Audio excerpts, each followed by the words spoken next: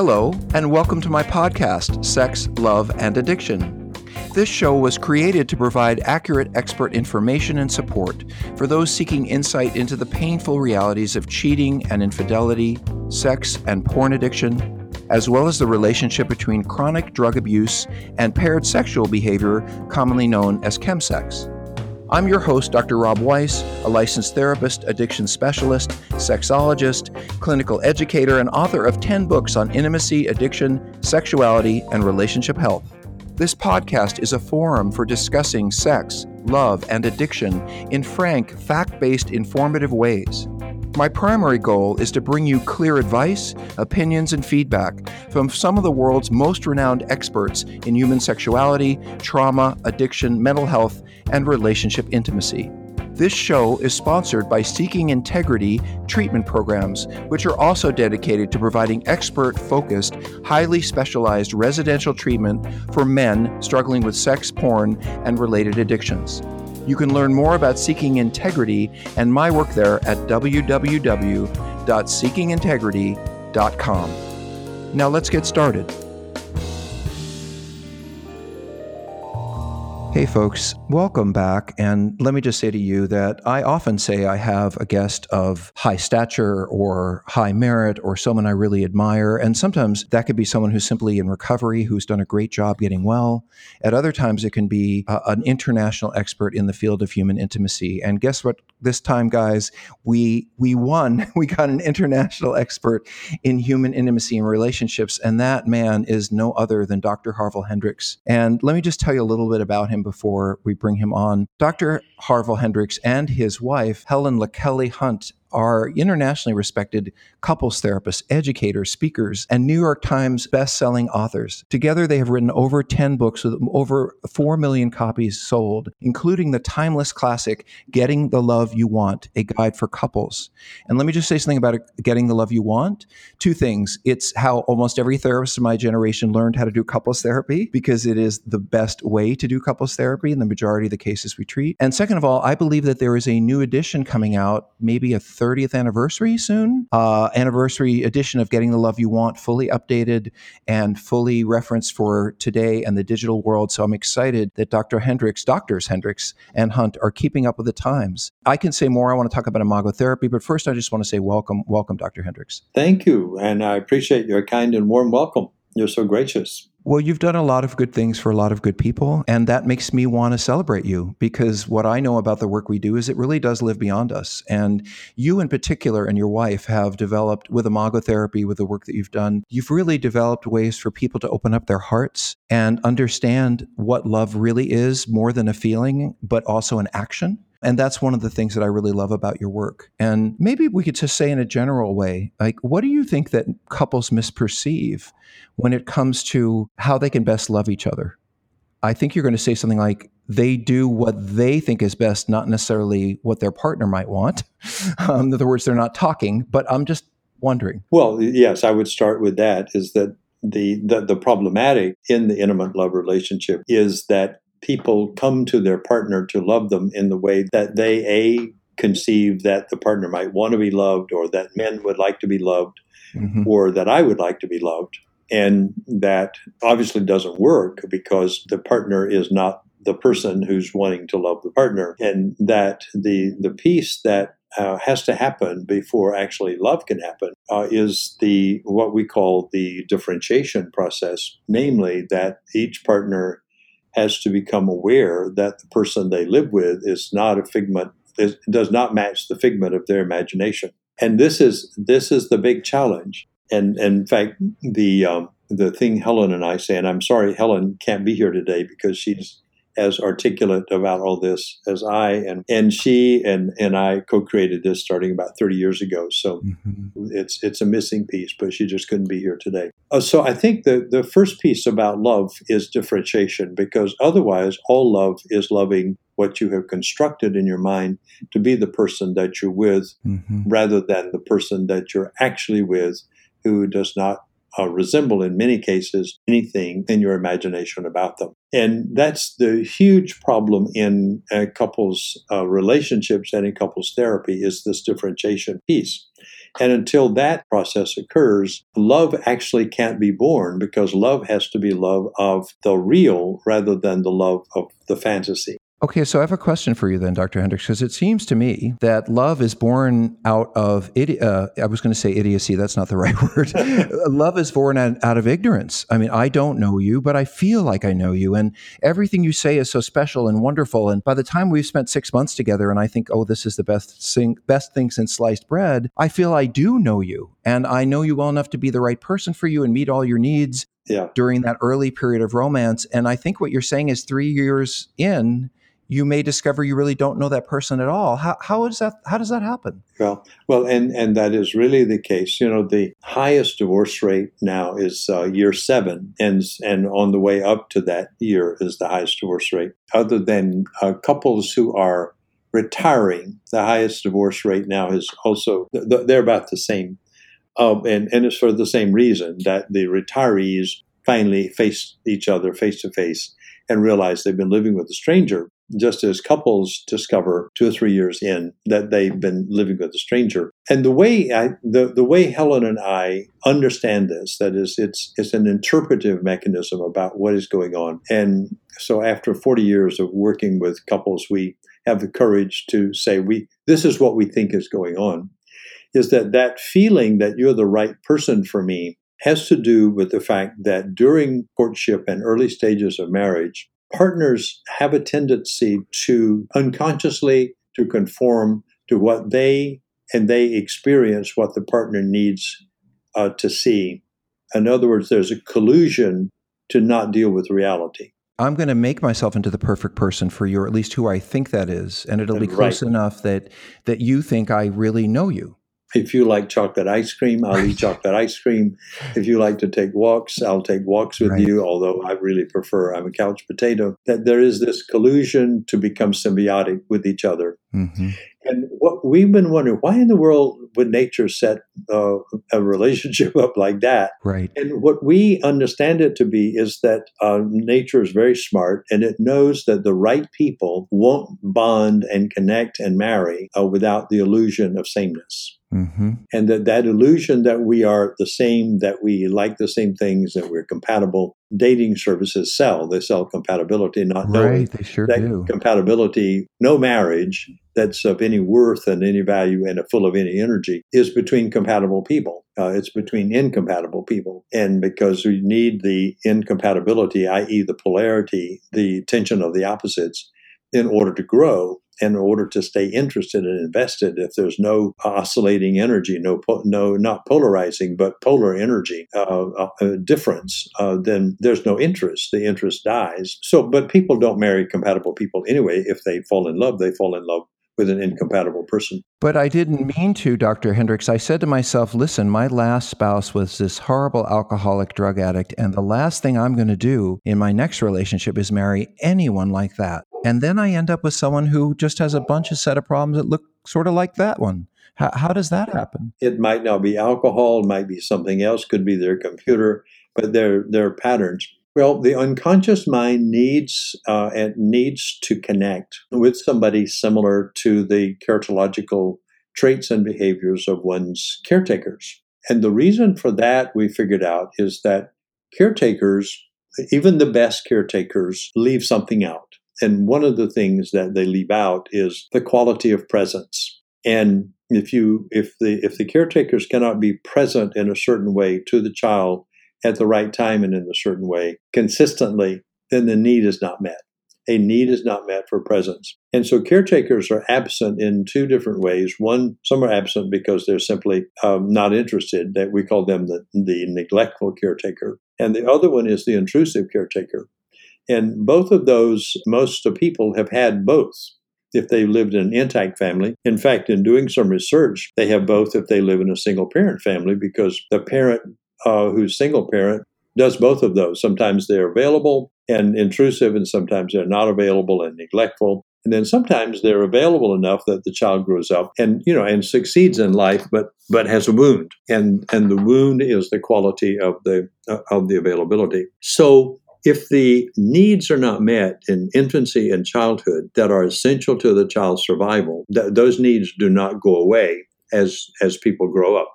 The past remains in the present, and it doesn't go away. And so the psyche needs what it didn't get in childhood from somebody similar to the people from whom it didn't get it in childhood, i.e., it needs it from the caretakers. So the unconscious matches the internal image of the caretakers with the intimate partner you meet in adult life. And when those two correspond, then you fall in love. And you fall in love, and it's so powerful that both go into a symbiotic state. They're not in reality; they're in a symbiotic state. Yes. And living with a person who is not really the person that they thought they fell in love with. And so this will last for a while, and you'll go through this wonderful period. It's either for 2 weeks, 2 months, 2 years, and 2 years is about the average, until one day somebody does something, and now we call it difference is the basis of all conflict. One of the partners does something and begins to do it consistently that doesn't match the fantasy. And when that happens, that triggers anxiety. Why are you doing that, honey? I don't understand. That isn't like the partner I thought you were. Right, exactly. And in fact, you have to stop doing it and go back to be the partner that I thought you were. And if you don't, I'm going to do things to you that will make you sorry that you didn't do it. And that is, I'm going to complain, or I'll criticize, or I'll hurt you, or I'll have a divorce, or I may go take drugs, I may have an affair, I may do something. But all of those actings out are really an attempt to deal with the fact that the symbiotic fantasy is ruptured. Mm-hmm. And people need it back. And if they can't get it back, they need compensatory behaviors and self-nurturing things like going to somebody else in order to have what they thought they were going to get from that person. So they look for it in other things like addictions or careers or computers, or in other people like in affairs. So let me see if I can get this right, just as a quick summary. What you're saying is we are inevitably going to be attracted to people who have some challenges that mirror some things we grew up with, most likely some needs that didn't get met. And we're hoping that a person who reminds us of our past will perhaps lead us to those needs getting met. And maybe they're attractive and they smell good, and we get involved with them and we start to have romantic feelings. We get all caught up in the romance. And then we start to look at each other more realistically when that limerence goes away. And all of a sudden we say, wait a minute, I'm not sure this is really the person I want to be with. Let me try to change them into the person I want them to be. And that's when the trouble starts, because that's when we should begin to look at each other and say, I think the word that comes to mind is acceptance. Well, yes. And the acceptance is absolutely essential. And the thing that's Helen and I've worked with is, what is the technology by which gets you to acceptance? And what we have devised and discovered really works effectively is curiosity. And we put it this way: your tendency will be, when your partner presents you with a difference from the fantasy, to be reactive and want the difference to be replaced with the fantasy. Mm-hmm. So instead of judgment and criticism, and shift to curiosity, in which you inquire as to, can you help me understand what is going on with you, what you're doing, how you're doing that, what you want to get done with that. In other words, tell me about you. Mm-hmm. And curiosity is the beginning of what we said earlier, the beginning of the differentiation process. If I become curious rather than reactive, my reactivity wants to sustain the symbiosis.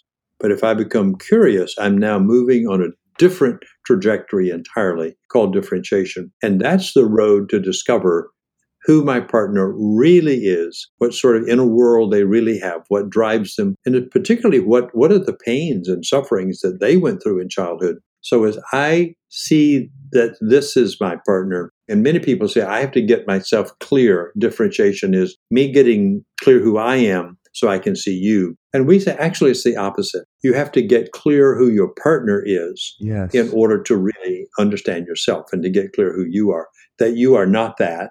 But that is the partner. That's the reality. And now you have a major challenge. Once you delineate, and the challenge is, shall I now accept this person? First of all, shall I acknowledge that this is really you? Will I accept that this is you?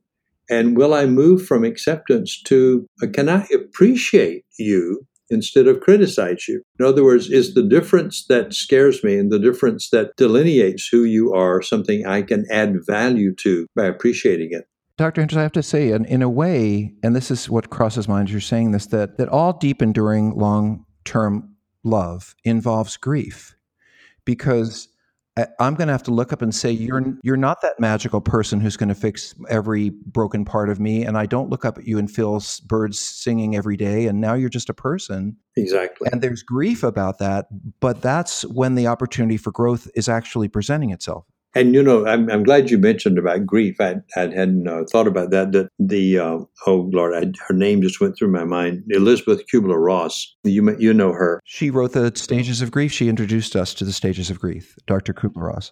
And yes, she did that, but it was about the grief of the dying person. And what we've discovered, that she opened a door to all grief goes through stages. Mm-hmm. And the first stage is shock. And that's what happens when difference shows up in the power struggle. You're in the power struggle, and the power struggle is initiated by the shock of difference. And then you have to go all the way through grief, shock, anger, sadness, crying, and finally you arrive at a point where you can accept that this fantasy is dead, like you accept a person is dead, and then you move on. And the danger is that sometimes people say, "Well, now I will move on because I want a person like the one I thought I had." But that's a mistake. That's a huge mistake, because you want to go back to the illusion, and there's ultimately no satisfaction in an illusion. The only satisfaction you can ever have is in reality, and with a real person who has a real inner world different from your own. And this is where curiosity comes in, as being the constant locus of the conversation. As you stay present to the other person disclosing themselves in response to your interests, you discover you live with a fascinating person. But maybe not the one you thought you were living with. But not the one you thought you were living with. Mm-hmm. But they become fascinating and interested, and you can begin to bond at a different level around reality. But there's a but here, which is I have to get over my willingness to accept that I might be able to love this person, even though they are disappointing me. They're not the romantic figure I thought they were. And I think that's when I think you would say it's a lot of our couples fall down, is they realize the illusion isn't there, and this person's a real person who farts and, watches sports or whatever they're into that you didn't. And then you just say, well, this isn't for me, or and that's a huge loss, because you have the opportunity to grow in that very moment. But if you can't tolerate your feelings about it, you might walk away from an opportunity. Yes. Oh, and many people do. And just to make a comment about our culture, we have no public information about this in our culture. The only way it gets out is like we're having this conversation now, mm-hmm. and you have a confined and limited distribution channel. But this is the most primary information human beings need in order to become truly human. And our culture doesn't have that. Our culture is a worshiper of the romantic idea and the romantic ideals, not knowing that nature set that up in order as the on-ramp for bonding, right, and the on-ramp for growth. But unfortunately, nature didn't build in the program about what do you do when the energy runs out. But somehow nature helped us kind of figure this out, and you are a distribution channel of this. I'm a distribution channel of it, to figure this out, to get it into the culture. So I'm so delighted that we're having this conversation, because I don't think there's anything more important than what we're talking about, and that is when the energy dies and the love dies, now is the time for growth to begin. Hey there. I sure hope you're enjoying this Sex, Love, and Addiction podcast. Before we continue, I'd like to remind you that if you or someone you know or love needs treatment for sex addiction, porn addiction, or co-occurring drug problems, Seeking Integrity can help. For more information, please visit our website at www.seekingintegrity.com.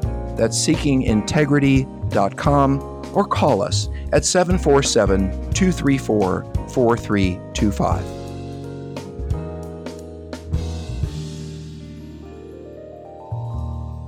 Well, there are actually, just to say it, there are three areas that we don't educate folks much about and we don't talk about.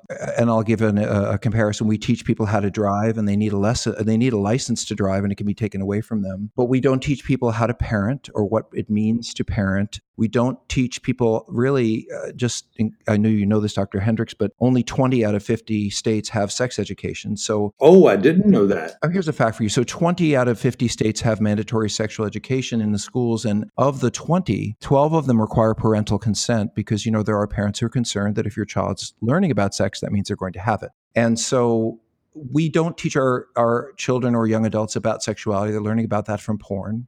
We don't teach them about the intricacies of love or parenting because we assume that that comes naturally. Yes, right. Or that your parents will teach you. It's not the job of the culture to teach you that. So let me ask you this, Dr. Hendricks, and I work with wounded couples, and I really do want to talk about that in a second. But following up on this, there was a time, I'm pretty sure, not that long ago in human history, where we did not mate based on love, where romantic love was really an ideal that was sung about, and maybe it happened in early romances, but we settled down most often with someone that we didn't even know or we were assigned to spend the rest of our life with. So that must have involved, when you don't know someone and don't love someone and don't have that romantic sexual thing going in the beginning, you must have to learn in a completely different way very quickly about how to love difference. Yes. We must have this ability if we haven't always bonded around love. I think so. I remember one time an Indian couple who had been matched came to one of our workshops. He was actually a professor in the university, and so he came up the front with his wife and was talking to me, and I said, let's see, you're Indian from India, then your marriage was an arranged marriage, right? And he said, yes, my marriage is an arranged marriage. And I said, well, that's really interesting. What are you doing in this workshop? But this workshop is about people who fell in love. And he said, well, Dr. Hendricks, it just so happens that those of us who were matched activate in each other the same things that those of us who fall in love, that those of you who fall in love. That there's something about being together and proximity that begins to produce those needs that you're talking about that often you find, when in the search and find process of falling in love. And neurochemistry, when women in particular start to be sexual, they start to bond. Yes, and so the way that, but in the case that this person was talking about, and he said he thought this was sort of generally true in matched couples, is that they are expected to behave with civility toward each other in an arranged marriage, because what is at stake is economics and social status, and that the personal is to serve those two things. So they have to behave that way, but that they have terrible emotional interaction. But they're still supposed to have children because they have to, populate the family. So they do have sex and they have the babies, but they still have these terrible emotional interactions that are exactly the power struggle that romantic couples have. As I was talking to him and have done a little bit of work on this, have not found much evidence that anybody knows naturally how to love another human being. That is like you said with the driver's license. You have to learn how to drive. You have to learn how to love, and that it is not natural, just like parenting is not natural. And the other thing, Helen and I are now working on a project called Safe Conversations, because we came to the conclusion that talking is not natural. Everybody thinks they know how to talk, but hardly anybody knows how to talk without polarizing and without causing some discontent with another person. And it's for the same reason, is that I live in my world. I think you live in my world. When I discover you don't live in my world, then you should live in my world. And if you don't, then you know what's good for you. You'd better live in my world and see things my way. And parents do that to children, and partners do that with each other. Employees do that with employers, and employers do that with employees.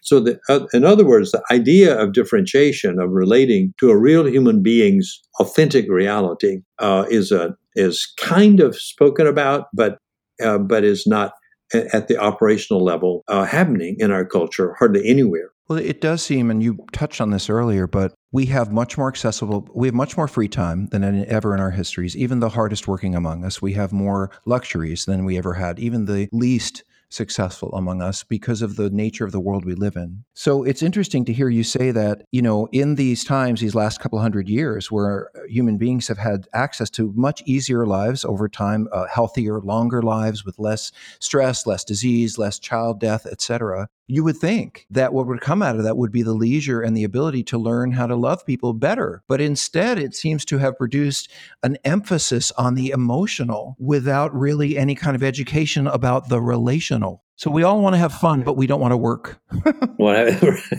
all want to have fun, but we don't want to work at it. Yeah.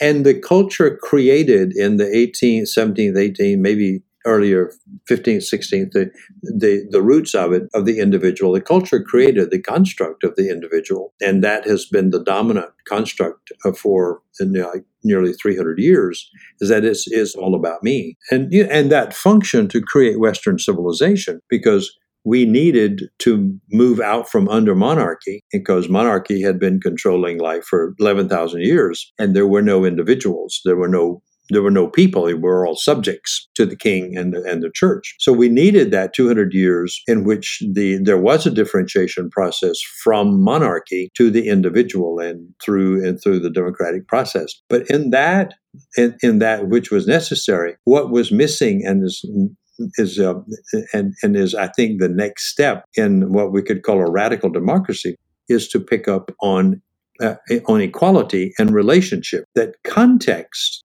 is as important as the self. In fact, context is what gives birth to the individual, rather than the individual giving birth to context. But the context has been totally ignored, just like the planet.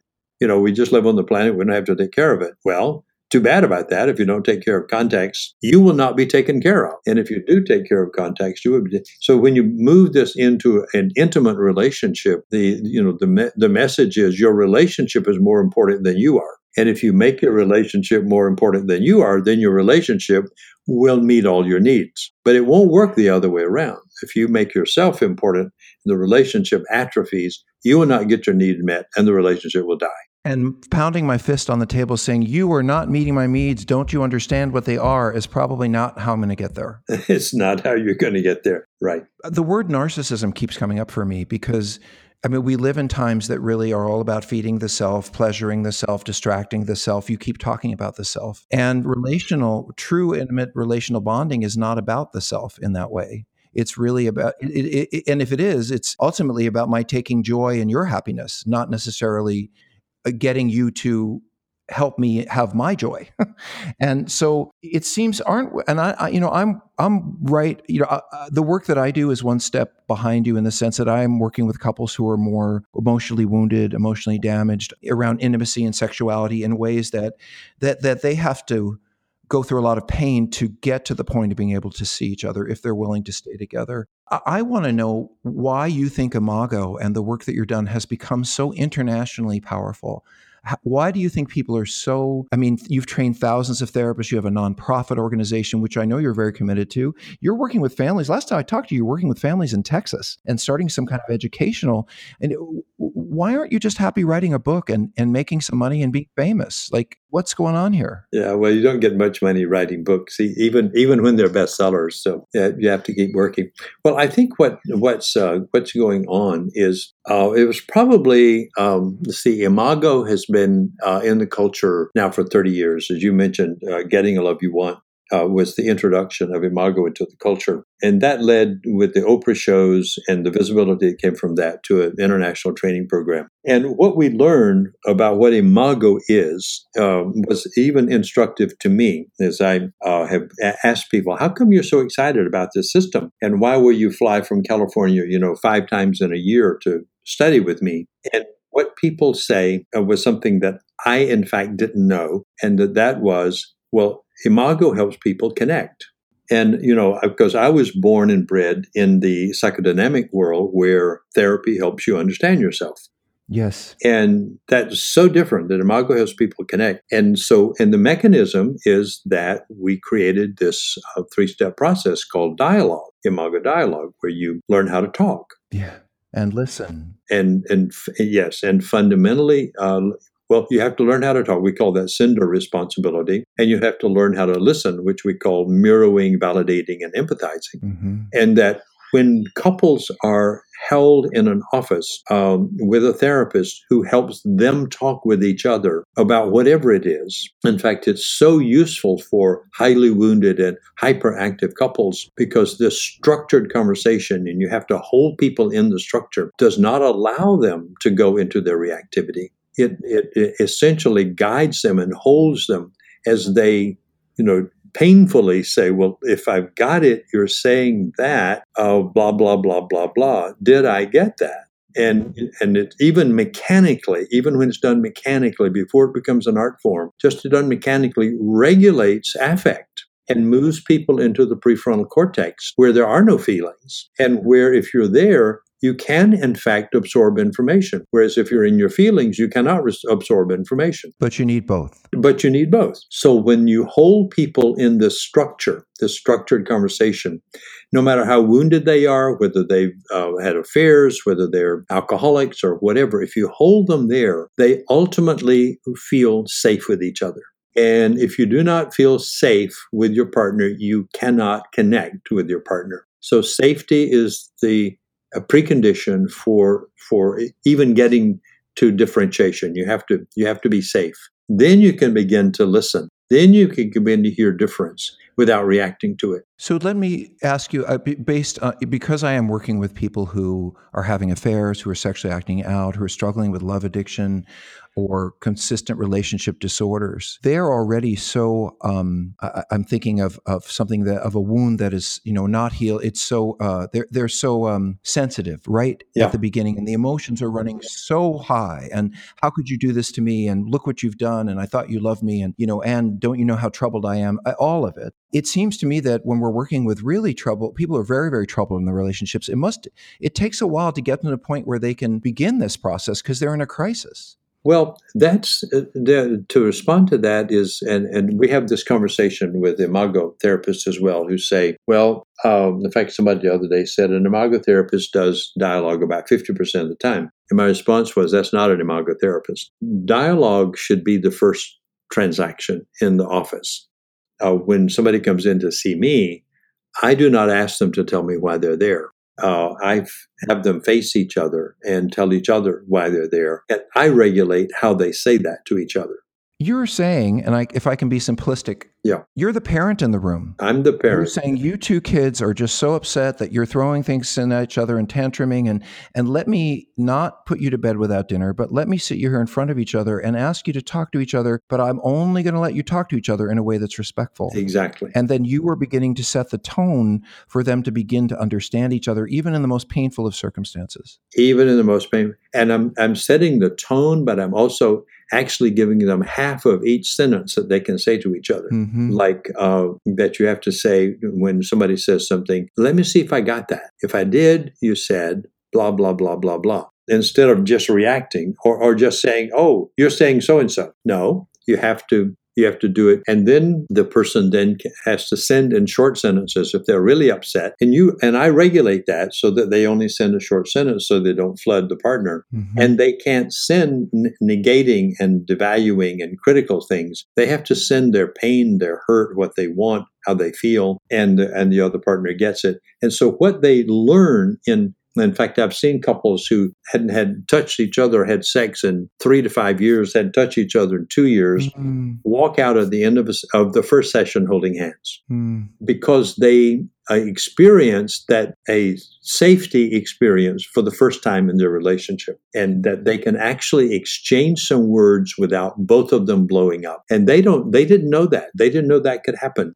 And so, sometimes therapists let couples sort of exhibit their pathology in front of them so they can then talk about it. And I think that's a terrible mistake because it's the pathology they came to get rid of, so you don't let them practice it in front of you. You only let them practice the health, the connecting process, but they have to do it very instrumentally, very mechanically, very slowly, and regulate their anxiety down so that they can actually begin to feel something other than their own inner world.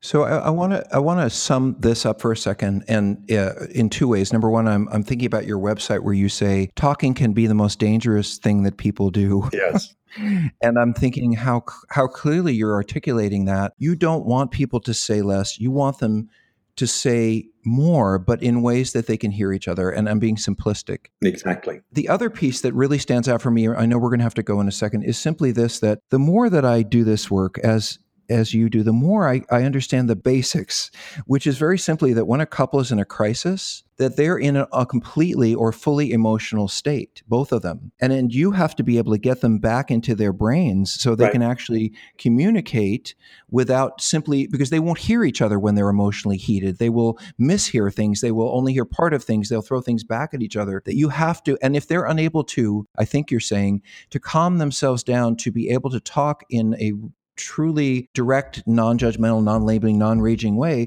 then you're going to put a lot of thought-based structure into how they communicate to take the emotional out so they can begin to get closer into their thinking brains, is sort of what you're saying. Exactly. I like you more now. Let me ask you, how can people reach you? How can they find out? How can they support what you're doing? Because you're trying to help couples all over the world. You have nonprofits. How can they support you? Well, there are two. Actually, we have three websites. If they want to be a therapist, they go to imagorelationships.org and click under therapist training. If they want to know about Helen and me and get to our workshops, we do about 8 workshops across the country, which is our only sort of interface now with couples at the deep level. They on our harvilandhelen.com will give them our schedule. If they would like to be a part of the Dallas work has now become called Relationships First. And Relationships First is actually a social movement teaching safe conversations to the general public. That work is now, I think, spread to about 8 or 10 countries. And we have about 400 trainers doing that. And those people do shorter workshops. They're not therapy, they're educational workshops on core relationship skills. Because what we discovered is that people don't have relationship skills. They don't even have conversation skills. And that a lot of what helps is to learn how to do something, how to do it concretely, like how to say, let me see if I got that, or to say, when somebody says something, is there more about that? Or to say, well, I can imagine that when that happens, you must feel. That these are connecting sentence stems. So in Dallas, we're trying to take this particular technology into the general public domain and introduce it into not only couples and families, but schools. We're going into the education system, into congregations, and into the work life, into the work world, because nobody in any of those places knows how to talk. So if you want to join that, go there and it'll tell you about the training program to become a safe conversation facilitator. I'm going to reinforce this Harville, Harville, and Harville, and Helen.com. And Helen, right. Because you can find all of the opportunities to work with Harville and Helen live, which I just think if you ever have that opportunity, what a gift. And they're going to be all over the country this fall and this winter. And I also want to say that this work represents, when I hear Dr. Hendricks say 30 years, for those of you who understand the psychotherapy field, we weren't talking about the level of communication and attachment in couples in this way 30 years ago. It really took this individual, these people, to bring to the forefront the kind of work that I see now routinely going on when we see much more attachment-based work rather than trauma-based work. Right. So to you, my hat's off, sir, and thank you for your time. You are my pro-dependent friend. And ladies and gentlemen, please listen to this again because you'll get more out of it every time you listen. And thank you for coming and listening to Sex and Relationship Healing. I appreciate being on and having a conversation with you. All right. Thank you for your time. Thank you. Bye for now. Hi, this is Dr. Rob again. Thank you for joining us today. If this show has inspired you to seek further information for yourself or someone you love, I encourage you to visit our treatment center website, which is www.seekingintegrity.com. There you'll find some useful information about the residential treatment we provide, which I think is some of the best, most useful, short-term, effective intensive care you can find for sexual addiction and compulsivity, as well as combined drug, sex, or chemsex problems. On seekingintegrity.com, you can find some useful advice and direction for healing. And don't forget, if you want to write me about this podcast or reach any of my guests, please write me at rob@seekingintegrity.com. I really look forward to our next time together. Take good care.